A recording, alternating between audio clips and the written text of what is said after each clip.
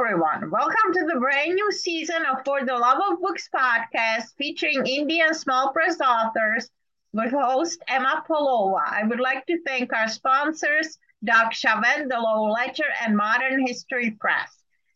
Tonight, I will be chatting with Lowell author Glad Fletcher, who will announce the details of her book giveaway of My Garden of Stones at the end of the interview. Prior to her retirement, Glad worked as a secretary and receptionist for Lowell Township for more than 10 years. She lives a mile from where she was born and likes to quilt, cook, and garden.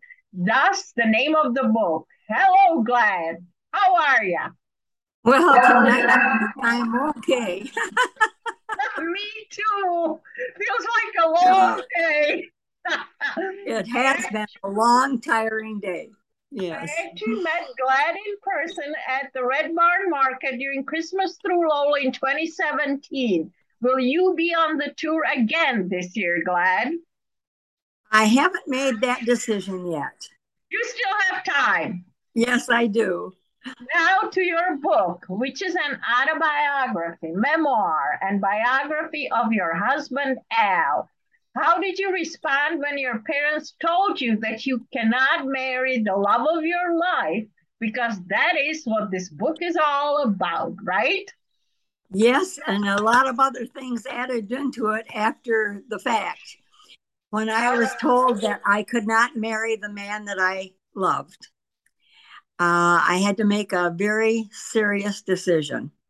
I knew if I had a wedding that part of the family would not be there because they opposed it too. Others would be there. And since my parents were not in favor of it, how would they surely wouldn't throw a wedding for me. So we decided the best thing to do would be to elope. To elope? And that's what we did. That was quite a feat. Back in 1951, that was quite a feat. Now, soldier boys were doing that, because they were on leave for 2 or 3 days, so they would elope and get married. But they would go to Angola, Indiana. That was the place to go. Is that where you went? Yes, where we went. Yes, we drove to Indiana. Yes. Oh my goodness. So what was the reaction once your family found out? Not very happy. And it took my parents quite a while to accept the marriage. It took my father about 6 years before he apologized to my husband for his actions, the way that he talked to him. But it took my mom 17 years. Oh, longer than your dad? Oh, yes. Finally, on my husband's birthday, after 17 years, she sent him a birthday card that said, "To my son," and she signed it, "Mother." And we both cried. So she finally came around. She finally did it after 17 years. So why did you oppose the marriage? My husband was handicapped with juvenile rheumatoid arthritis that he contracted when he was 11 years old. And they felt that he wouldn't be able to provide for me because the rheumatoid arthritis left him with contractures of the hands and some disability in other joints like hips and shoulders and ankles. And so he was admitted to Mary Free Bed and spent 5 years there when it was on Old Cherry Street in Grand Rapids. Okay. And that's where he took his high school education. Mm-hmm. Up to the time that he was in 7th and 8th grade, he was able to walk and be at school and so forth. But then it became very painful. And so the doctors decided the best thing for him would be to be in Mary Free Bed, where he could get therapy as well as his education. So when did he get out of Mary Free Bed? After 5 years, when he was, he was a senior in high school, and they let him graduate from Lowell. they gave him his certificate from Lowell, his diploma. But the year, he went in to marry Freebird in 35. So that would have been 41, maybe. Somewhere around there. Yeah, around 41. And did he get a job, or what happened afterwards? Yes. Afterward, he was rehabilitated, and they had him walking on crutches. Well, he worked in law for several different people. And the last place he worked was for Gerald Rollins Insurance Agency. And that's where he was working when we were married. And I was working for Newell Manufacturing. Oh, Newell Manufacturing, yeah. So you are from Lowell. Oh, I was born and raised. We both are from Lowell. Yeah, we both were born and raised in Lowell. Okay, so what prompted you to write this story that's both sad and happy, a mix of everything, right? Okay. I decided I wanted to leave a legacy to my family so that they would know the background on some of our ancestors, as well as grandparents and great grandparents, and their grandfather and their dad. And so I thought the best way to do it would be to write memoir. And I thought, well, I've never written anything. And after my husband passed away, I was 78 years old at the time. Well, when I turned 80, I decided it's time to do something about this. So I enrolled at Calvin in their call program for seniors. Okay. And I got a class on writing memoirs. And I took 5 different sessions over the period of all 4 years. And the instructor said, you've got some very interesting stories. And she said, I think that you've got more to share than with just your family. I think you should share it with other people, and you need to write a book. And I said, but I don't know how to do it. She said, I'll help you. So with her help and encouragement, I started out writing my book. And I wrote, I had, during the classes that I took from her, we had to write a paper each week. And we had to write, for the 6-week period, we had to write 4 papers.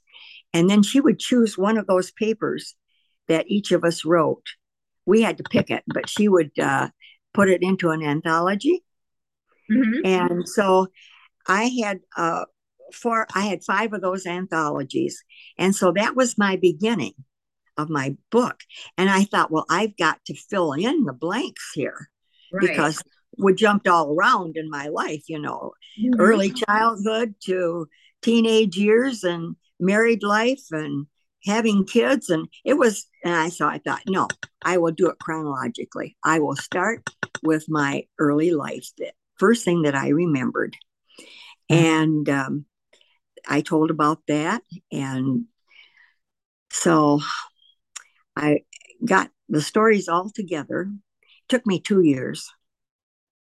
But I decided chronologically would be the best way to go, because then I could include my elopement, raising our family, going off to college together, and my husband overcoming his handicap and being able to walk without crutches.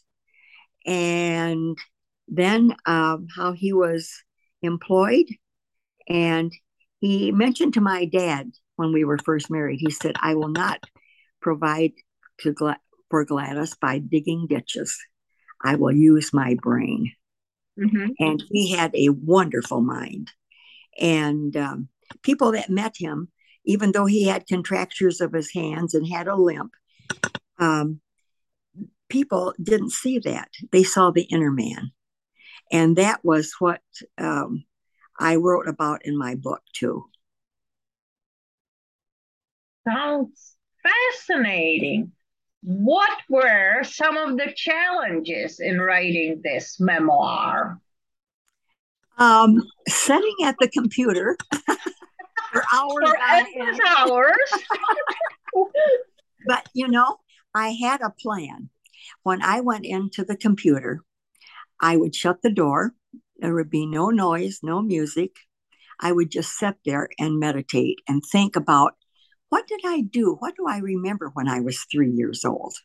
Mm-hmm. And so I thought, oh, I remember when my brother was born. And I remember the winter time when I tried to follow my dad to the barn in the snow, and I couldn't step in his footprints, and how he came back and carried me. And I thought about all of these, and then I thought, I guess that's a good story. I'm going to write that. So I'd write that, and then I think, well, then what happened? Where did I live? What was the house like? Maybe people would want to know Mm-hmm. that, that we had no inside bathrooms, and that how we heated the house. And so I included some of those things in my early childhood stories. And then I told about some of the things that I did as a teenager and some of the church activities that I was involved in. Um, and then I wrote about my engagement and the dissension between the family and myself and my husband to be, and yet people on both sides of the family. Some were for it, some were thinking that it wasn't a good idea, and so I felt in the process that they were taking sides, trying to figure out who's going to win. It was like a game they were playing, and I thought, this is crazy. Okay. Because people were getting involved that weren't even family members. And I wrote about that in my book. And it was quite a story. So I It's hope. horrible in those times to do things like this. You know, Oh, people outside of the family getting involved in your business. yes. And people in the church, because we both went to the same church. Mm-hmm. Later, Al went to my church. He had always gone to the Congregational Church in Lowell. But then when we got serious, he started going to my church, which Which was is which the was Nazarene Church. oh, the Nazarene. And yes, and I had so many don'ts in my life. I couldn't go to movies. I couldn't roller skate at the Methodist church with the rest of the kids. And I couldn't go to school parties and dances. And it was like everything was negative in my life. Mm-hmm. And so we got a new pastor, and he was different than the former pastor. And this was during my teen years. Mm-hmm. And he decided he was going to be a friend to the teenagers. And he did things with us. He had classes with us, um, did some sex education classes. And oh my goodness, did that cause a tizzy in the church? The parents had to sign consent forms to have their kids go to the classes. And his wife taught the girls and he taught the boys. And it was my folks signed it, but reluctantly. But most of the parents were reluctant to sign it because that was like back in the late 40s. You know, that just wasn't talked about much. Right. And oh my goodness, this was a revolutionary thing.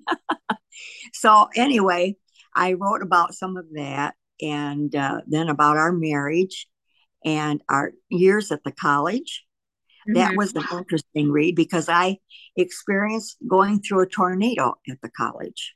Which And I college? wrote Olivet Nazarene University in Kankakee, Illinois. It's now domiciled in Bourbonnais. Okay. Only they call it Bourbonnais. Mm-hmm. That's the French pronunciation, Bourbonnais. And now Bourbon. Bourbonnais. And that's where we lived. We lived in Bourbonnais. Okay. And now the school address is that instead of Kankakee. But anyway, when we went, it was just a college. And my husband was involved in getting them to join the North Central organization. And so that was enabled them to become a university. Okay. So, what do you feel you did right in writing this book? Well, I want to say that I was very honest. Everything I wrote in my book is all true. And one thing that was interesting when I took these classes from Calvin, some of my classmates would, when I'd finished reading my story, they'd just sit there and look at me and they say, "We were supposed to write a true story. That wasn't true. That didn't really happen." And I said, "Yes, it did happen." So it was interesting, but everything in my book is a true story. And some of it, I have to say that um, during my life, after we were married, especially, there were so many things that we um, encountered. Like my book is entitled "My Garden of Stones," and we had a lot of stones in our life. Some were like little pebbles, but others were big boulders that we had to encounter. And God was always in our life, presenting us with a miracle. It didn't matter whether it was big or small. We had lots of miracles, and I write about that in my book because I want people to know that even though you are faced with a lot of challenges, you can overcome them through the whole, through God. Yeah. Faith, hope. Yeah, our faith. Yeah. Okay, Glad. What would you have done differently in writing my book? In writing your first book. I know you have a second one out. Yeah, but the first book, I talked to my instructor about that because I had never done it before. So I said, "What do I do about?" I said, "I want to include some pictures in my book." Okay. And she said, "Well, if you're going to do that," she said, "maybe the best thing to do is go with the best paper that you can get because it'll do justice to colored prints as well as old prints that are yellowed and brown." And I said, "Well, I've got 12 big tubs of pictures that I've got to go through." I ended up with about 125 or more in the book, so that people that read the story have some reference to who I'm talking about or the place I was talking about. Or in case of the tornado, I had pictures of the building I was in and how it was destroyed. And so I had chosen the best paper, and so that included an increase in cost in the book. But if I was going to do anything different, I probably would maybe have elaborated a little bit more on some of the stories, but I didn't want to get too wordy because I didn't want to lose the attention of my reader. Understandable.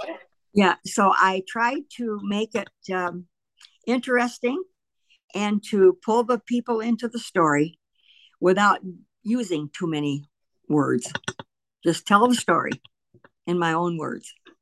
How about what have you learned about yourself from writing this book? Oh my. Well, I have found that if I'm presented with, I'm a detail person, and I also, when I start a task, I like to try to finish it, and I feel like I realized I could write, and I could make it interesting to people, and I've also found that I can do all things through Christ who gives me the strength. That's from Philippians 4:13. And that's the thing that I have followed all of my life because I was a caregiver for 59 years. And I couldn't have done that without God's help. I probably would have given up, or I may have died first, and they thought maybe I would. But I'm a survivor. So that's good. That's great. So my this awesome book, right? My book, I wrote my first book then, and it was published when I was 85. And now, this past year, I just finished my second book. And that's been well received because it's kind of a sequel to the first one. Okay.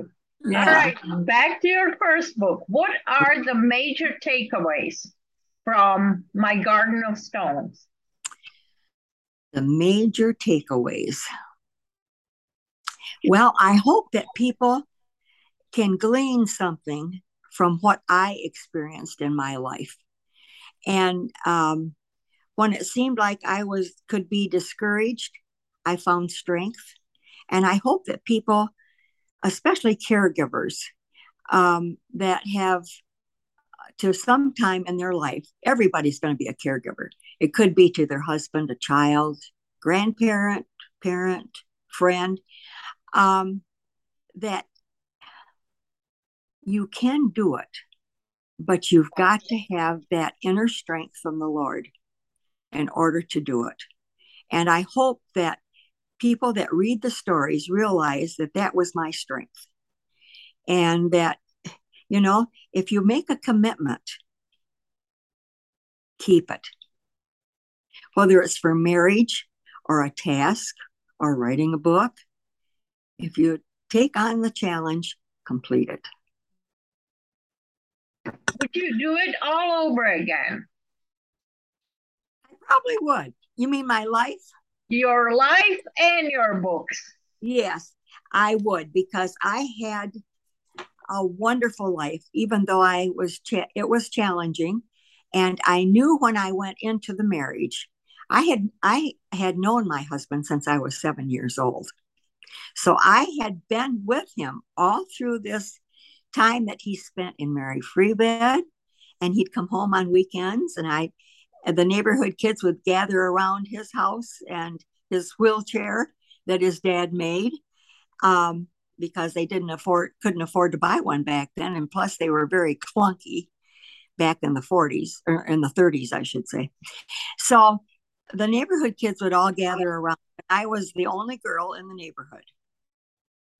The rest of them were not involved in building huts in the woods and teepees and doing things that I did with the boys. And so we just all grew up together. But Al was the center of attention in the neighborhood. Everybody flocked to him, and then he would come up with all the ideas, and then we do all the labor. So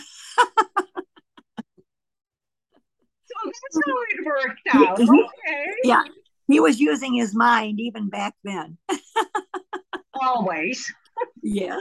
All right. So what's next for GLAAD in 2022? Are you going to write another book, or what's up? Well, you won't believe this, but I have an idea for another book. I do believe it. GLAAD, nothing can surprise me. Well, I'll tell you what. For years, I have been an elder at Cascade Christian Church, and they just recently bestowed on me the honor of being a lifetime elder for the church. And okay. I'm one of 5 elders that have that distinction. And when I give my talks, usually an elder will give a communion talk before we partake of communion each Sunday.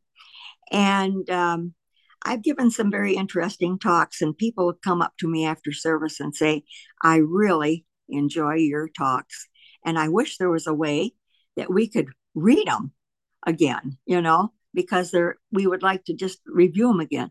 And I said, well, I have a little idea that every time I give a talk, I stick it in a brown envelope in the file folder. And I said, I think I'm going to get those out and dust them off and organize them, and maybe do a moment of meditation book. That's a great idea. I love it. Yeah. Okay, would you like to read to us, GLAAD? Sure. I'm going to read about my elopement, but I entitled it The Moon. My husband and I were always fond of a full moon. So I want full moons. I do. And we're coming up on one right now. We're having a full moon. It begins this way. I enjoyed the evening with my brother having dinner together and spending time on the computer, listening to some of the oldies and reminiscing. One of the songs was Full Moon and Empty Arms. I immediately had a flashback to another clear moonlit night many years ago. It was Easter Sunday night, March 25, 1951. Our best friends had returned home from college for the holiday and were leaving the next day to go back. Well, I had been dating my friend for a couple of years, and my parents were not happy about me marrying him. When they found out I was engaged, they refused to accept the fact, and I returned the ring. I complied to keep peace in the family. Well, Al and I had planned to elope 2 weeks before Easter, but the morning I planned to leave, I walked into the kitchen to tell my mom I was leaving to get married, and she said, "You are not going anywhere without telling your dad." Well, that was not exactly what I wanted to hear. I dreaded any confrontation with my dad. But I arranged to be at home at 3:30 in the afternoon when I knew Dad would be coming home from work. I waited in the living room for him to come through the front door. As he entered, I met him saying, "I have something to tell you. Al and I are leaving tonight to elope and get married." Before he spoke a word, he threw his lunch pail toward the end of the living room in the direction of 3 bay windows. I froze. The pail stopped just short of the windows. My heart rate had escalated before this happened over the anxiety of telling Dad, but now it was past the escalation point. My dad's words followed. "You are not marrying that man."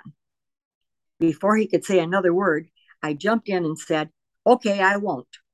And I hurried through the kitchen and out the back door. Al was waiting for me at our rendezvous spot. He knew my dad's arrival time from work and was waiting for me. Al picked me up and I had a good cry. Al understood, but he had one question for me. "Will you ever marry me?" I said, "Yes, but not now. I can't, knowing the hostility that exists."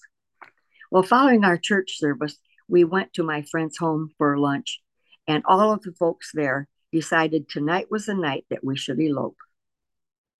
Well, there were many things that had to happen between 9:30 and midnight because I was supposed to be home by midnight. My husband didn't have money with him, and nor the ring, so he went home and got money from his dad and told him where he was going. When he got back to our house where we were having dinner, he said, "I got the money, but I forgot the ring." Well, the next morning, we were in Angola, and we started looking for a place to get our marriage license, our blood tests, and find a preacher. Well, all of it went well until it was time to find the preacher. And so we decided, look in the yellow pages. Well, upon looking, I found a place called the Chapel in the Garden. The address of this place was the same as our church in the hometown, so I thought it providential. We located it and met the pastor and noticed that he had a handicap and wore a lift on one shoe. He asked for some background on us, and when we told him we were from Lowell, Michigan, he smiled and asked if we knew a certain pastor in Lowell. We were shocked and surprised. He was the pastor of the church Al that had attended as a teenager. He still was the pastor of that church in Lowell. We were married at high noon on Easter Monday with Easter lilies at the altar. I borrowed Irene's ring band, but she was a farmer's daughter who had milked many cows in her day, and her fingers were much larger than mine. The ring fell off my finger as Al put it on. I would have given a penny for the thought of what was going through the minister's mind. Following the ceremony, we were off to have a chicken dinner. I sent a telegram to my parents stating, "Happily married at high noon." Our friends departed for Illinois. Al and I headed for Lowell and our new life. We watched the moon together for the next 59 years. Glad. I love it. Full moon is coming up. You hit it. Okay, can you announce the details of your book giveaway? Okay, for the first person that sends me the message on my email, I and entitles it podcast giveaway, I will see that they receive a copy that's autographed of this book that I wrote, My Garden of Stones. And this is my email. It's ALYSFLETCH@att.net. And you can easily remember it because it's like Al and Gladys, AL for Al and YS for the end of Gladys, Fletch, FLETCH. We left the ER off. So it's ALYSFLETCH@att.net. I'll be waiting for the email. Awesome. Parting shots. You first, Glad. You're my guest. Well, I just want to say it's been a pleasure to share this with you and the audience. But one of the parting things I want to say is when things go wrong, as they sometimes will, and when the road you're trudging seems all uphill, when the funds are low and the debts are high, and you want to smile, but you have to sigh, when care is pressing you down a bit, rest if you must, but do not quit. Never quit. Never quit. And my parting shots are read indie, buy indie, and write indie. Support your local authors, newspapers, and small presses. Keep your fingers on the keyboard and your butt in the chair. Thank you for listening. And Goodbye. thank you. Bye.